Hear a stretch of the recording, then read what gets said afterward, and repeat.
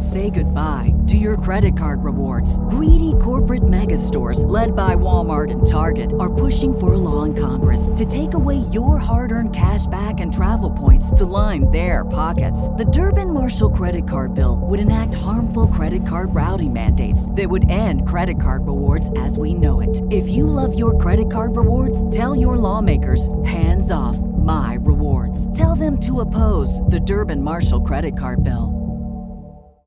Save big on brunch for mom, all in the Kroger app. Get half gallons of delicious Kroger milk for $1.29 each. Then get flavorful Tyson natural boneless chicken breasts for $2.49 a pound, all with your card and a digital coupon. Shop these deals at your local Kroger today, or tap the screen now to download the Kroger app to save big today. Kroger, fresh for everyone. Prices and product availability subject to change. Restrictions apply. See site for details.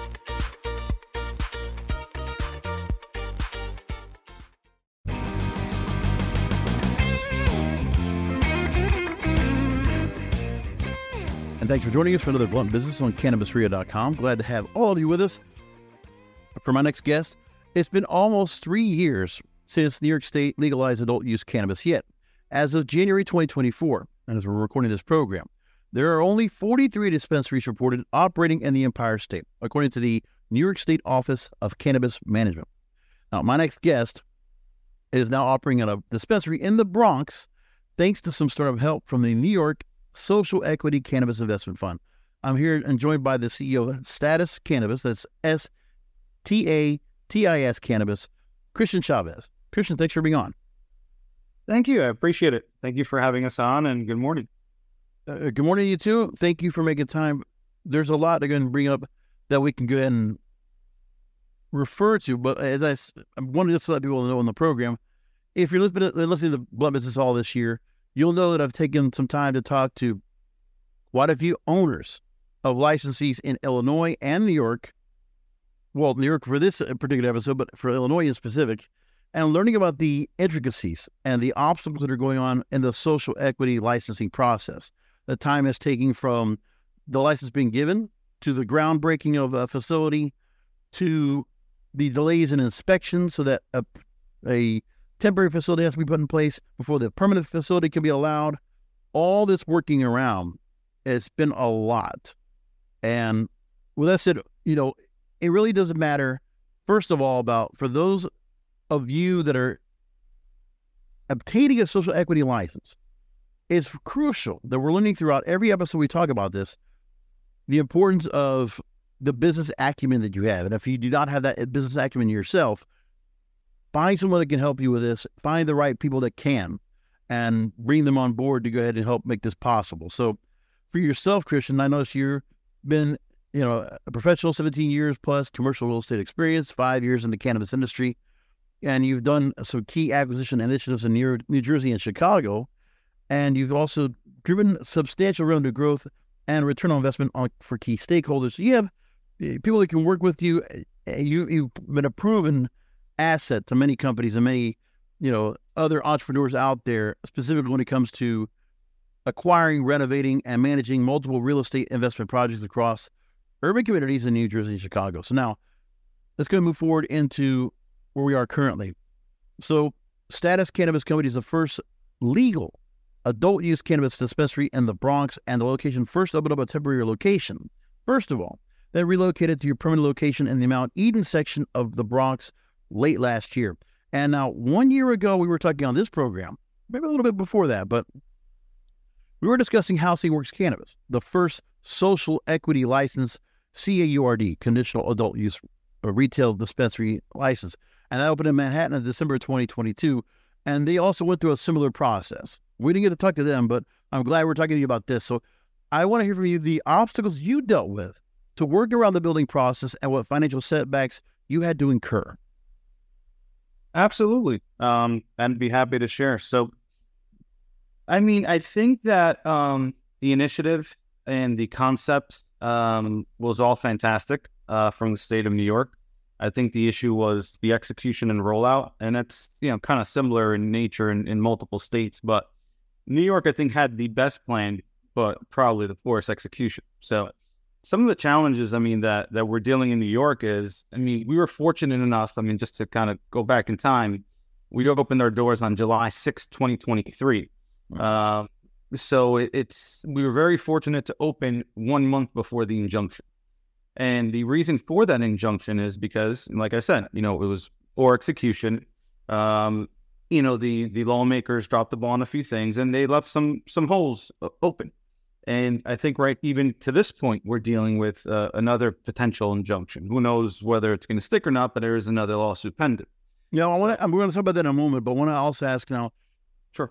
So it's July of last year, you actually opened up. Was this a temporary or was this a permanent facility? No, so that's kind of an interesting story here. So we obtained our license November 2022. We opened up our doors at our temporary location on Tremont on July 6th. It is now January 23rd, and we're still in our temporary location. Now, however, our temporary location is built out almost like a full-blown permanent location, but we were supposed to move to the Yankee Stadium area, which we still are, quite some time ago. The injunction, the delays since August really kind of, we took a hit on timing. As helpful as, DASNY and the Social Equity Fund have been, the OCM is inundated. It's very difficult to get replies. So, there's 400 plus licensees, card licensees, but there's just not enough support to act quickly. And the challenge that my fellow card holders have is that you can have funding, or you can have DASNY behind you with the Social Equity Fund. You can have a location that you brought to the table or one that they brought. But because of, some of the challenges like, these lawsuits or, the lack of staff, it may take weeks until you get a proximity lock. And proximity lock in New York City is pretty much everything. So that's a challenge that a lot of card members are having right now because, how long can you hold some of these properties, Like a lot of these, card licensees are paying monthly lock fees, or they're already entering into a full-blown lease with a personal guarantee. So the challenge is, like a regular business, like if you're going to go buy a real estate, building, your timeline, right? You go, you talk to the bank, you get your appraisal, you get your mortgage commitment. There's a timeline that you have expectations. With this, you can be spinning your wheels and kind of go nowhere. And have everything ready on the business side of things. So it's quite challenging. And we right now are working on an expansion plan, and it's challenging for us because we are co-branding and partnering with other card licensees, and we're, again, spinning our wheels going nowhere. So we're seeing it firsthand. We have multiple locations that, we just haven't had an answer if we can move into or not. And we are burning money every single month. So, great, we have our doors open, but my fellow card members and friends of ours that we have in the industry, some of them are close to bankrupt because of this. So it's just some of the challenges I'm describing, but it's not an easy one. Again, it's the execution and the lack of staffing, and the turnaround time is really quite a big issue. I can imagine, and I'm thinking, when I talk about Housing Works, I try to go back and think about how long ago they started with theirs. I think it was 3 months. I think it was for them to go ahead and go from the temporary to the permanent, but 6 months now going on this. What can you tell me that's been said about, now obviously you're hearing about the reasons why, but when you talk directly to the OCM or to the governing bodies that will allow you to move forward through inspection and allow you to open up in Mount Eden, what are they telling you? I wouldn't put it all on them for status not moving to their permanent location. That was more of the delay on the injunction side of things. Right. So that delayed the entire process. But, with our co-branding deals with other card licensees, it's the only way that we can, expand on status at the moment. We're firsthand, working with these card licensees, and there's no responses. I have a few of our colleagues and partners have emails to the OCM, and they're asking, hey, we submitted our postcard application with a location that we're paying for every single month back in early December. It is now mid to end of January. Where do we stand? is there somebody else in the area? Are you granting us this approval for this location? We know it conforms, but the only way that we wouldn't get approval is because somebody's in that 1,000-foot proximity lock, in that immediate area. But we just need answers. The car community needs quick answers because, we're not MSOs. We don't have tens of millions of dollars at our disposal. And it's burning holes to our pocket, and it's impacting families and businesses, and it's just a huge domino effect. This is a lot of, fellow incarcerated individuals. This was their dream, and we're getting really impacted by the lack of communication and the delays and the lawsuits and the holes in the agendas here. So it's unfortunate and very, very sad.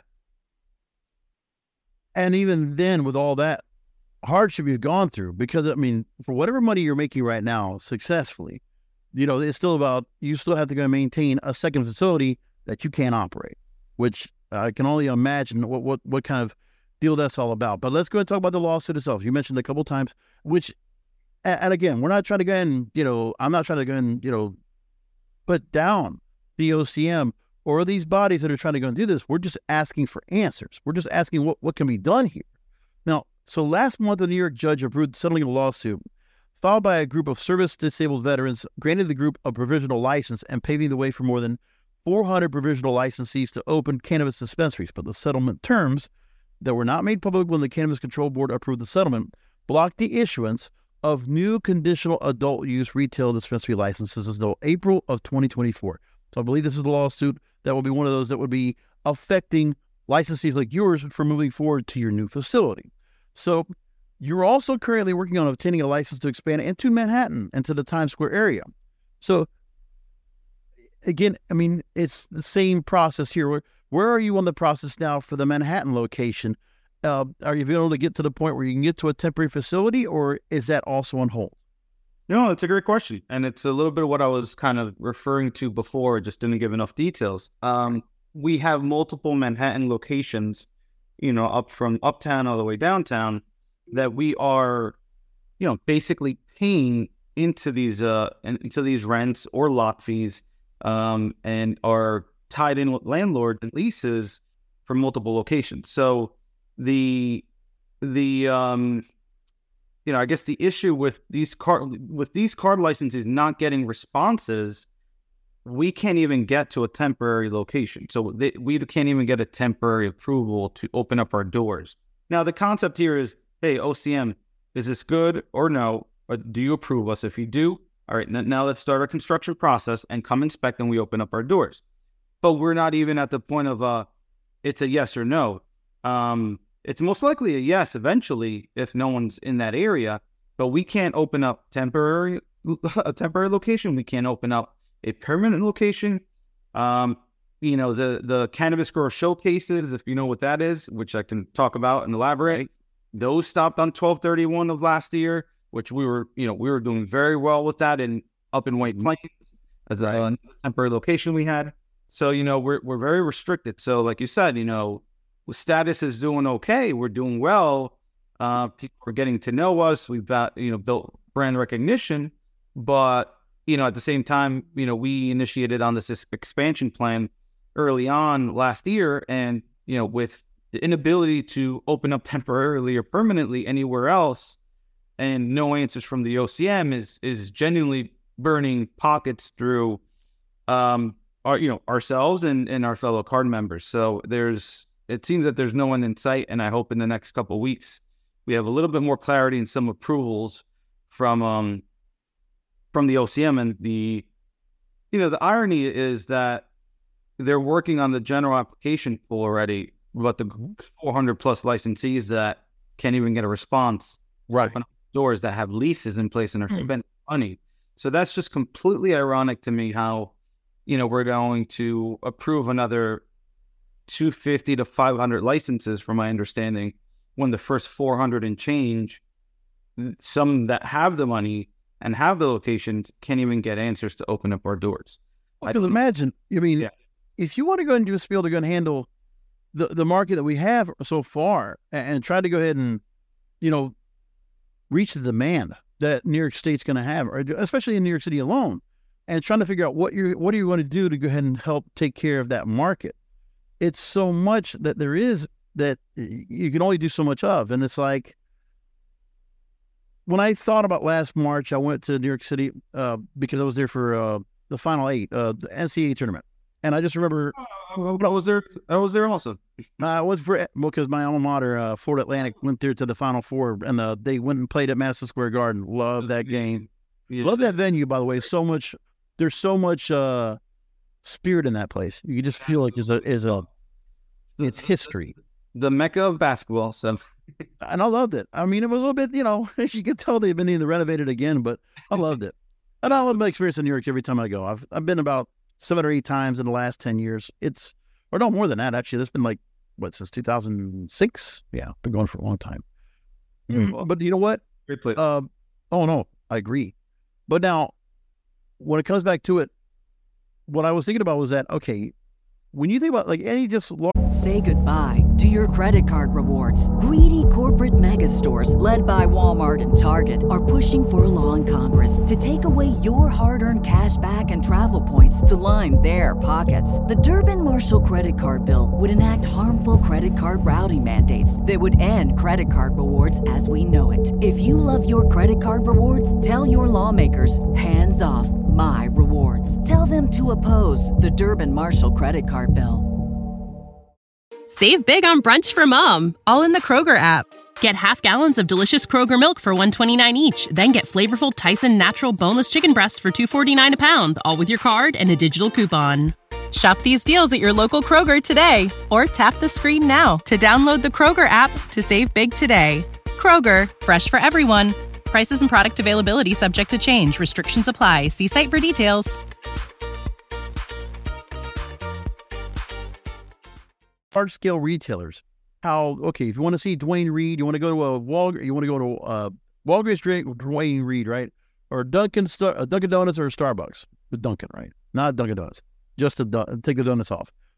You're thinking about every couple of blocks, you're seeing these all located everywhere. And you would think cannabis, retailers, dispensaries should also be in that same proximity, multiple locations, which is what you're trying to do in Manhattan. I mean, because it is pretty difficult to go and say, okay, in New York City itself proper, if you're going to go walking, are you going to walk 20, 30, 40 blocks to get to, a particular cannabis dispensary when you have others in closer proximity, unless you're able to build in proximity multiple locations close enough to make it so that it's not an overly expensive cab ride, or it's easy to get on the subway up and back and get down there. I mean, the strategy to go and just get that just to service the public anyway must be difficult, and this just adds to the process. So, what do you tell me in terms about what you're doing right now from a real estate standpoint? Obviously, you have the understanding of location, where you want to go ahead and put these locations on, regardless of the obstacles of trying to get them open. But what can you tell me about the strategy for yourself, starting off in the Bronx and then saying, okay, and you said you wanted to be near Yankee Stadium, that's where you have it now. The plan would be then Times Square, then you have other Manhattan locations. Talk to me about the location process. Well, I mean, internally as a team, and our business strategy here was quite simple. I mean, we kind of branding ourselves as an urban luxury brand, to be able to reach a broad audience with, high quality products and, very high quality service. So we're trying to be in certain pockets that we feel fit. There's a certain amount of foot traffic, obviously, an area that can help within our logistics. We also do delivery. So we are kind of working from all the way from Westchester County, Bronx, where we are now, into, 1 or 2 uptown, midtown, as you mentioned, and going all the way to 1 or 2 downtown and into Brooklyn. So if we get our way and all the stars are aligned, we can potentially have 4 or 5 stores by the end of the year. However, it's like, I'm going to compare it to real estate. If you and I go ahead and partner up and buy 5 multifamilies and renovate them and put them on the market, or try to refinance them and rent them, I mean, that's up to you and I, right? I mean, the only holdup might be, you know, a city permit or construction, regular business details and hiccups that occur in any business. But the issue with this is we're doing all of that, just like we're renovating a house on the real estate. Like we have the lease, we control it, but we're in limbo. I mean, and every month that we are in limbo is less money in our pockets. Right. And instead of doing 4, 5, 6 stores, I mean, if this takes another 6 months, I can't commit to, 5, 6 stores for Status. We might be at 3. So it's has a direct impact on, companies' finances. I mean, it's obvious, but in terms of the real estate, that is, we're just trying to strategically locate ourselves in prime areas, prime real estate with enough foot traffic and, sustainable and good logistics for the rest of our operations. Yeah, they're definitely putting a dent into your business plan. We're going to come back with more here with our guest in the program, Christian Chavez, the CEO of Status Cannabis. And when we come back, as we're talking right now with you, Christian, being a prominent social equity licensee here in the state of New York, we've talked about the issues when it comes to the openings, when it comes to the inspection process, when it comes to, the location process. But now the other part is the financial part. Now, this is for those social equity licensees that are going to come in here with cards, and you're going to think about the fact of what you're going to be putting in terms of investment into this right before you even get a store open. Well, I want to go and bring up a story that NPR brought up. Very fast when they brought the story up. I'm going to bring that up about the loans and the interest rates that would have to be paid on said loans for those entering into the investment funds. We're going to talk about that here with Christian Chavez once again. You're on Blunt Business. And by the way, if you want to look at the website while we are going to the break, make sure to take a look at statuscannabis.com, STATIS cannabis.com. Take a look at that while we go to break. Rolling into some sponsors, but we'll be right back with more Blunt Business.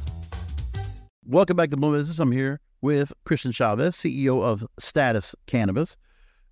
Story from NPR really got my attention. I thought I'm really glad I get to ask you about this. So this story, the program is called The Indicator from Planet Money. So this is what they wrote in their, it was a particular piece that they put on their program. Quote, New York initially had set up a $200 million social equity fund, but licensees we spoke to, like Carl Anderson, said the process to get this money has been slow and frustrating. Anderson explained, quote, every day the question becomes, is this worth it? Is it worth the stress? Is it worth the bills that are mounting?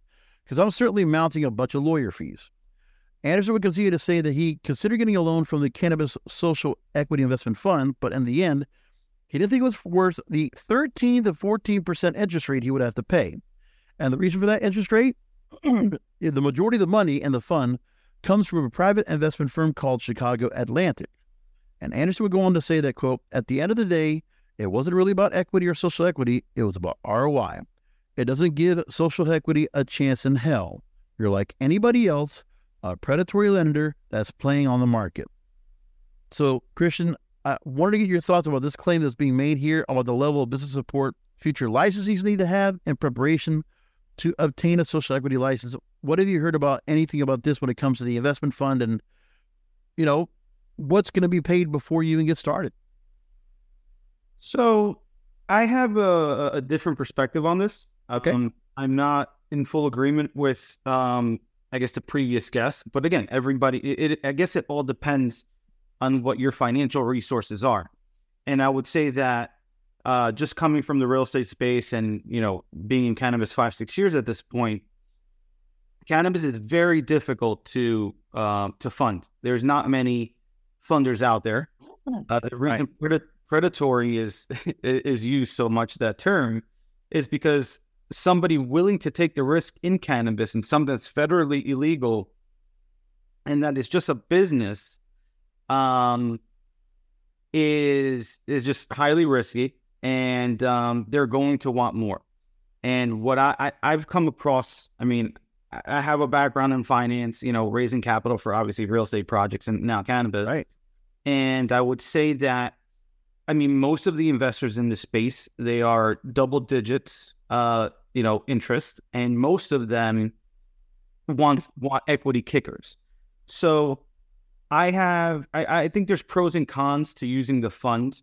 I think that we initially, just so you know, we jumped in through the fund, but because it was a temporary location, they gave us some support, some cabinets, some paint. They did some stuff. We did 70% of it, but they did assist. So I have nothing bad or good to say about them. They were there. They were they're supporting us. We were fully, we had a great management team and we were, fully equipped to do everything. But with their support, we moved quicker. The thing is that I don't think it's an issue with the 13, 14, 15%. Actually, I think that is a very reasonable interest rate for this type of business, especially that they, they kind of, there's no personal guarantee or anything. It's just attached to the license. So in no lender out in this space is going to give you a loan that without a PG, without any collateral. So Right. I think first off, I think it's a great offer.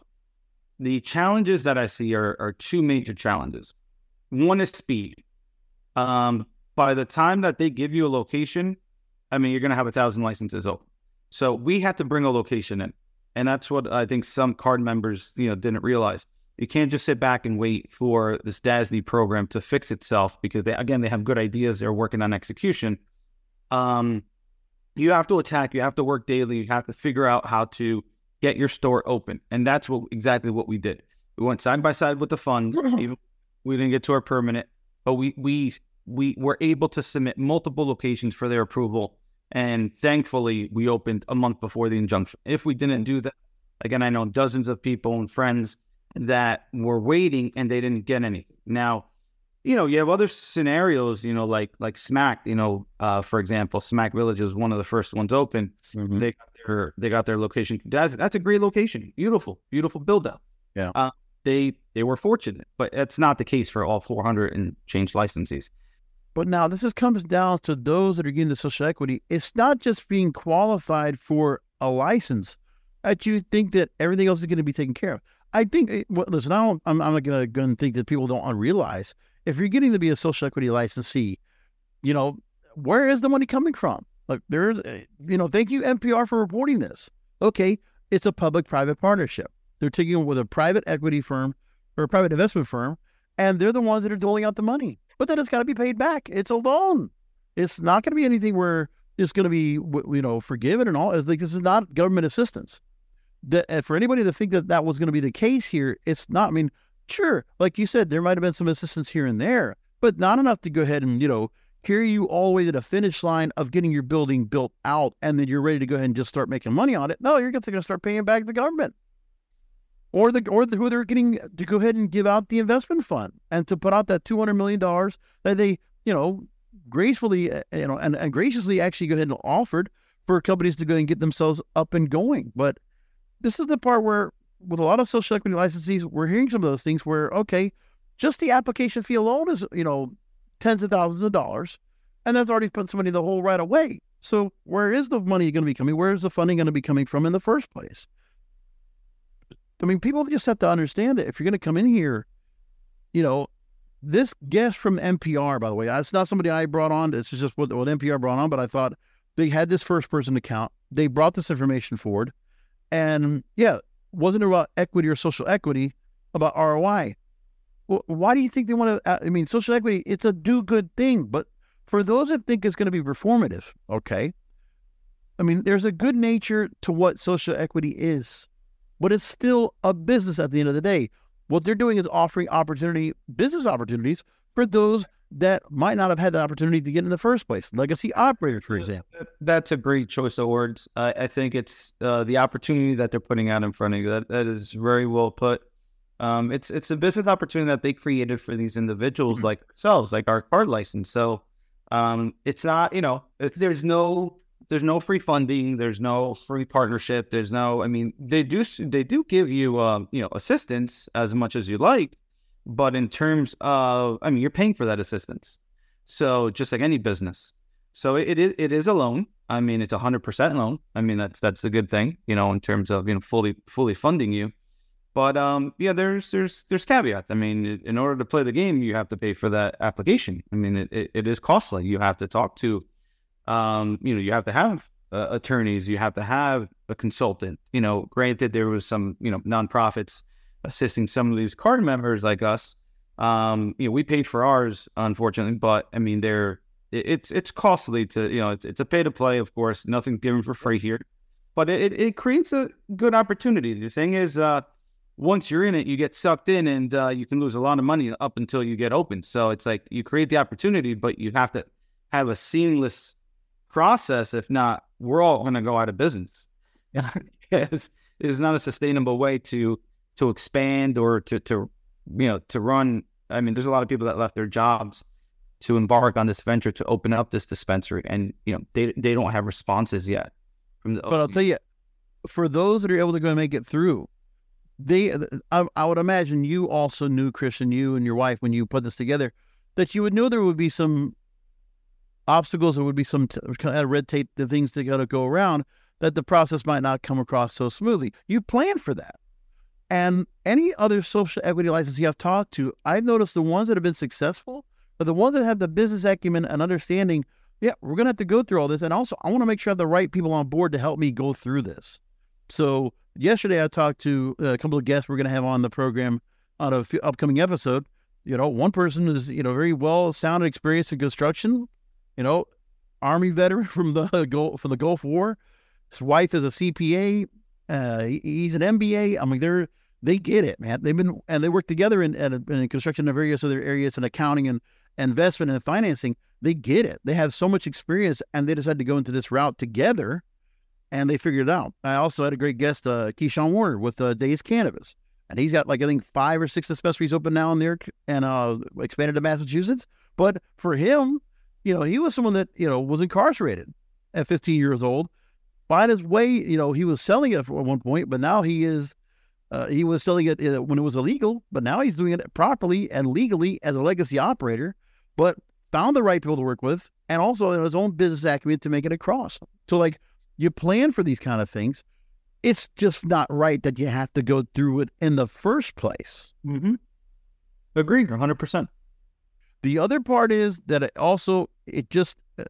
with every social equity, like I said, I brought up legacy operators because it's always a part of for all those that are getting the licenses, that I want to see legacy operators, those that have been not just getting employment, but they have a chance at ownership. They can also run and operate and become entrepreneurs again in the business that, hey, at that time, was illegal, but still, if they're able to go ahead and show that they have, proven their way, they can go ahead and be legit, let them be legit. That's what I want more than anything as part of the process. Now, the other part is that we're still dealing with a rampant illicit market problem, and that's been continued to talk about. So they've had reports of an estimated 1,500 stores selling cannabis without a license in New York City.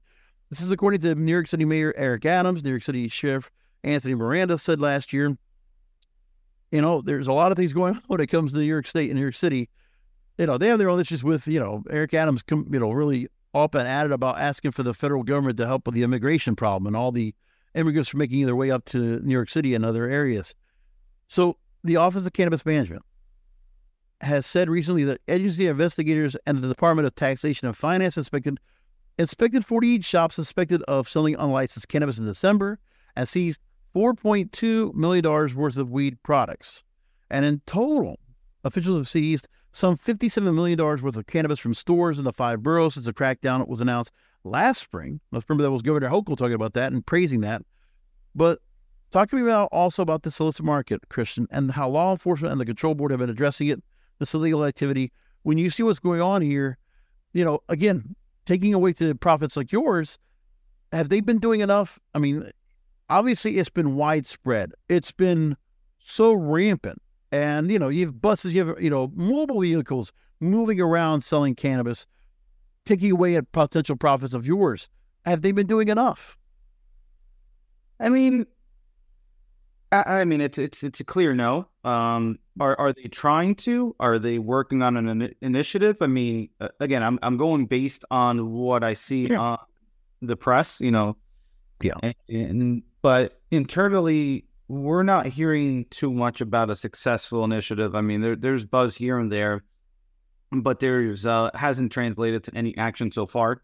Now, again, being in business for a long time, I understand that things take time.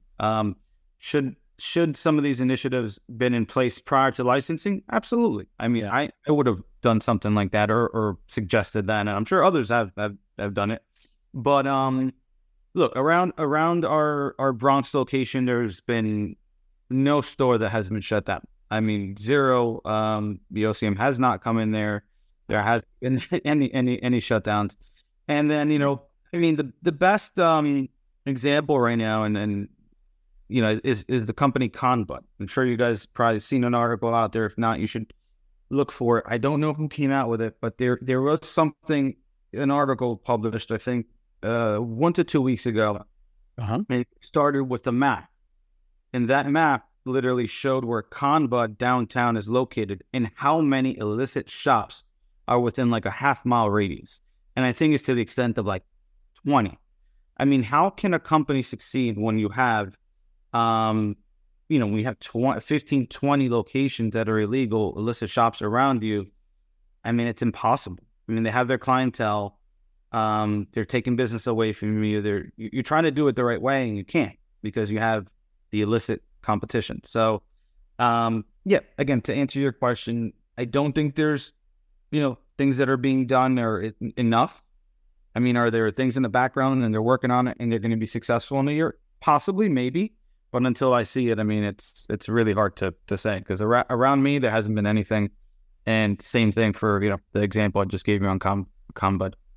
And so I'll put it like this. I think, and I agree with you on this. I'll put it like this. I think that they are trying, but they are overwhelmed by the amount of illicit activity going on. I think that's just one place more than anything else. They're just somewhere right now. There's a story from our town, otdowntown.com. And they're making a point that in the Lower East Side, that there are 34 cannabis shops and only one of them is licensed. Like, that's what I was. Yeah, that's what I was referring to. Yeah, that's the article. Okay, that's it. All right, there we go. So that's in the world, right? And Conbud was the one that was the only legal one that's in the area. It's wild. It's insane. It's preposterous.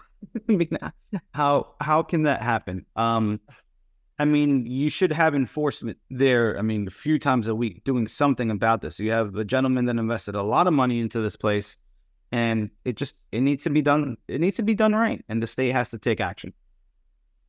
And the same story, they were talking about the fact that they have another person that's trying to open up with a dispensary license in Staten Island, $1.6 million in expenses so far, $200,000 in legal fees, still not open.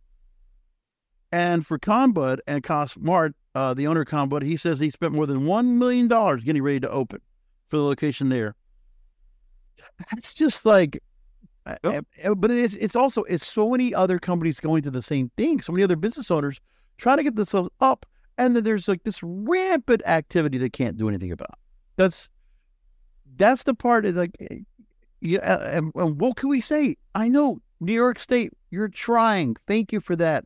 But there's got to be more you can do. I mean, I don't know what else you can do, but like this really hits up of what's going on. So like, I wish there was a better answer for that, but wow, this is crazy. I am 100% with you. I mean, it's one challenge after another. Yeah. And again, it's a very expensive game to play in. So, I mean, I guess, a lot of people are going to be over leveraged by the time they get open. I mean, it's kind of the only way to survive, right? I mean, and if you don't have the funds, so it's just a sad series of events, with the state of New York to get this program out and rolling. Exactly. So we're going to go and come on back. I want to go and just focus just on status itself and just, let's go ahead and put a nice, happy ending to this in terms of just, let's go and look on the positive side. You're here, you have the temporary up, you are getting your product out to the community, and we're going to get a chance to go ahead and find out more about it. And also, you're doing a lot when it comes to doing delivery services for the Bronx and Manhattan. We're going to talk all about that coming up more here with Christian Chavez, CEO of Status Cannabis. So again, the website is statiscannabis.com. Great conversation with Christian. We'll go in and continue it and finish things up right after this. Rolling into some sponsors, but we'll be right back with more Blunt Business. I'm back with final questions with Christian Chavez, CEO of Status Cannabis here on Blunt Business. So there's also been getting a lot of good praise, Christian, for what you've been doing. Secret New York, NewYorkCity.co. They actually rated status as one of the 7 best dispensaries in New York City for legal cannabis. Love to hear that, and a lot of good names that are also put in the same vein as this. But I'm glad to see that you also got brought into this, and the fact is that Status Cannabis is a minority and woman-owned cannabis business. You're emphasizing cannabis culture, celebrating cannabis culture community, and you offer for the Bronx and Upper Manhattan. You have you can even get it delivered to the borough at above 58th Street if you're in Manhattan. So you got a lot going on there. You're reaching to a lot of people. Talk to me about what the store's been able to do so far, and being able to go ahead and get yourself at least at this point.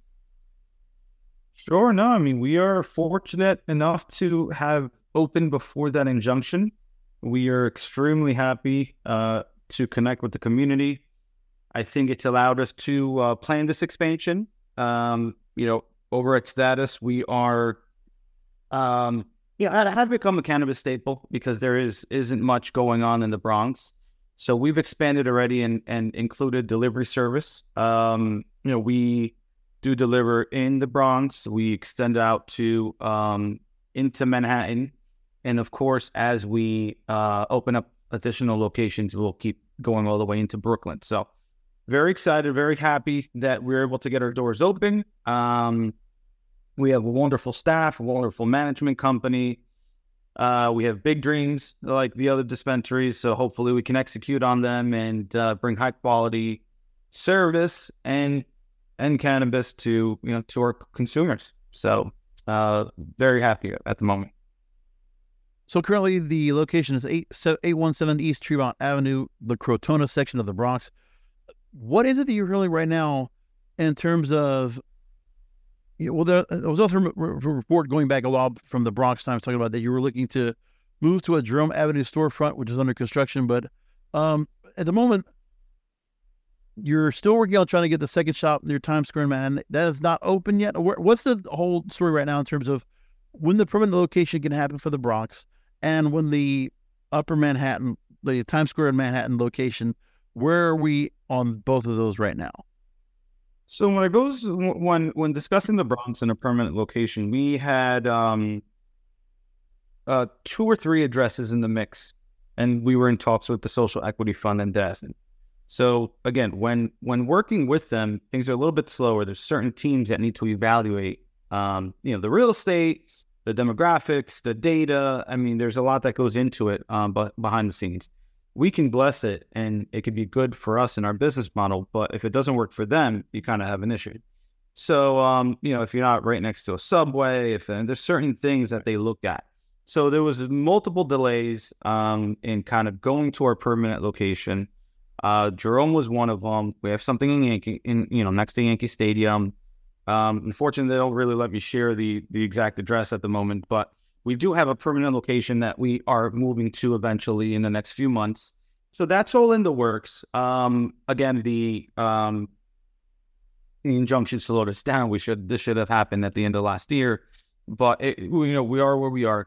In terms of the additional locations into Manhattan, I mean, we were told by the OCM our license comes with delivery, consumption, retail, and up to 3 locations, as you probably already know.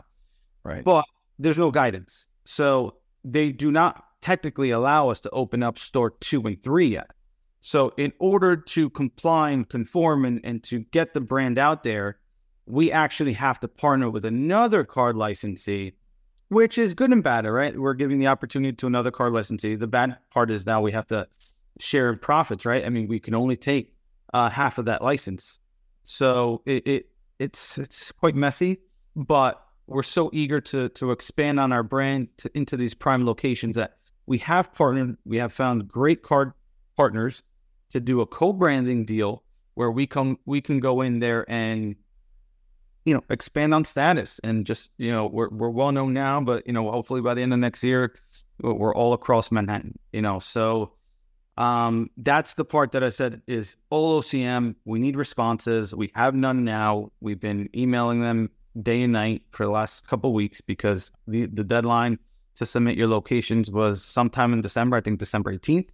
So we're here waiting and there's no responses. And it should be a quick, this works or this doesn't work because it's just a proximity review. So that's where we are. Our hands are tied, but again, to stay on the positive, we have prime locations. We are just waiting for approvals, and we are definitely moving to a different location in the Bronx to a bigger footprint. I mean, we're at a pretty big footprint now, 3,300 square feet, but happy to move to the permanent location and call it our permanent home. Right. So now, if you go to the website, statuscannabis.com, STATIS cannabis.com, you can see the full line of flowers, pre-rolls, edibles, vapes, gear, and concentrates all across. Anything from the website you can specifically point out to people real quick that you have been getting a lot of response to in terms of anything you're growing yourself, or products you've been able to go ahead and put on the shelves, or people have been able to go and get delivered? We have been doing really well recently with PharmaCann. So check them out. I believe we also have Canacure, Flower House, Flores Farms. I mean, those are kind of the 4 brands that are really killing it right now. So, and they vary. I mean, they have from concentrates to flower, so, I mean, you have a nice mix of products there. So definitely encourage you and the listeners to go through the website and try some of those brands. They have, some good options. Yeah, I've seen quite a few names that you have in here. I was seeing Live Well and Jetty Extracts we're pretty familiar with as well. Yes. Exactly. A lot of good products you have across here. And also for those looking for delivery, if you're in New York City and you're within the delivery area, $100 minimum delivery for products from there. But so far, I mean, how's the foot traffic been going in? Obviously, that's the most important thing when it comes to New York City for any business. There's a level of foot traffic you're getting, people walking into the door and finding your location. What's the experience been so far? It's been very good. I mean, it's what we expected. We are not close to any major transportation other than buses. So we are definitely, like I said, a staple in the community. I mentioned it often because we are kind of your community legal dispensary. And, we have a lot of repeat customers, and, we've built off of that on the delivery side of things. So it's nice that, people actually go out of their way to come visit us as well. I mean, there's, with no subway within reach, maybe like a mile away, I mean, you have a lot of people driving there, taking Ubers to us. So it's like, they really want to get their treatment from our, the great staff that we have. So yeah, it's been pretty good so far. A lot of traffic, but I'm sure that once we move to our permanent location, where it's located, we're going to be much busier. I'm sure of it.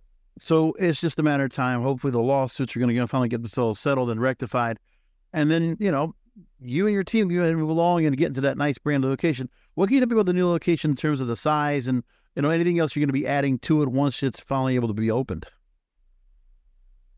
Well, all I can say, it's going to be a state-of-the-art facility. We're going to do a lot of cool designs appropriate for the area, meaning, connecting with the Bronx and its culture and its history. So that's going to be the cool part of the design. And, we're at that point, once we move, we're going to expand and pretty much deliver to all 5 boroughs as well. So once we move and stay in our permanent location, I think we'll be able to service the rest of New York City.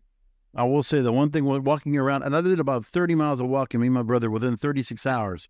Walking around the city, I mean, it was the first day was like, but a good 20 miles we walked. I was like, the one thing is, it's one thing of being in that weather, 48 degrees, I think it was during the time in March, and a little bit rainy, but like seriously, like you can just huff around those streets like so easily. And I enjoy the walking. It was just wonderful. Finally got to the Central Park this time around. But one thing I'll tell you, those delivery boys on the bikes, my God, those guys you're coming out of nowhere. And like for all the DoorDash, like Uber Eats types that are going around there, and you see those guys with the bikes and the bags, the baskets, and just like whizzing around. I can only imagine how the Status Cannabis folks are going to be able to get their traffic, their deliveries going along in that foot traffic around there. Like seriously, they need to put some bigger bike lanes or something like that to go ahead and handle the traffic. It's crazy. So. No, it is. I mean, we're looking at freezing rain right now out the window. So very difficult to get around, but that's why we're here. We're committed to serve the clients, in snow, rain, sleet. We're ready. Well, you have to be. I think, come on, it's part of the climate. It's the city itself. Well, if you should ever get yourself down to South Florida where I'm at, it's nice to go visit New York City when I get a chance, when the time is right. But I'll, if as much as I can, I'll stay around 70 degrees where I'm at here in South Florida. It's been pretty nice. Enjoy. But I hope to get back to New York City very soon. I love the city. I feel like it's like a second home. I love it. So I wish you nothing but the best, you and your team. And thank you for making time to go and talk to me about the whole social equity process. It really was enlightening to go and learn about the whole experience. Thank you again, Christian. No, thank you for having us. I appreciate it. So again, both of us here with my guest, Christian Chavez, CEO of Status Cannabis. Again, the website again is STATIS cannabis.com. Thanks for listening in, and we'll talk to you next time.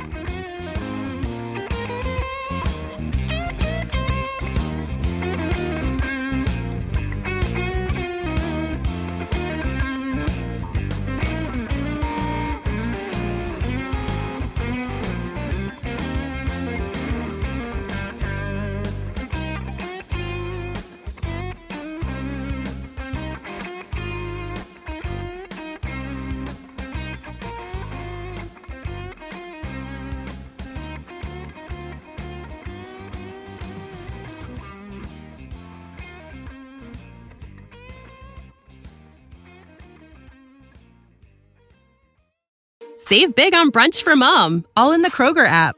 Get half gallons of delicious Kroger milk for $1.29 each. Then get flavorful Tyson natural boneless chicken breasts for $2.49 a pound, all with your card and a digital coupon. Shop these deals at your local Kroger today, or tap the screen now to download the Kroger app to save big today. Kroger, fresh for everyone. Prices and product availability subject to change. Restrictions apply. See site for details.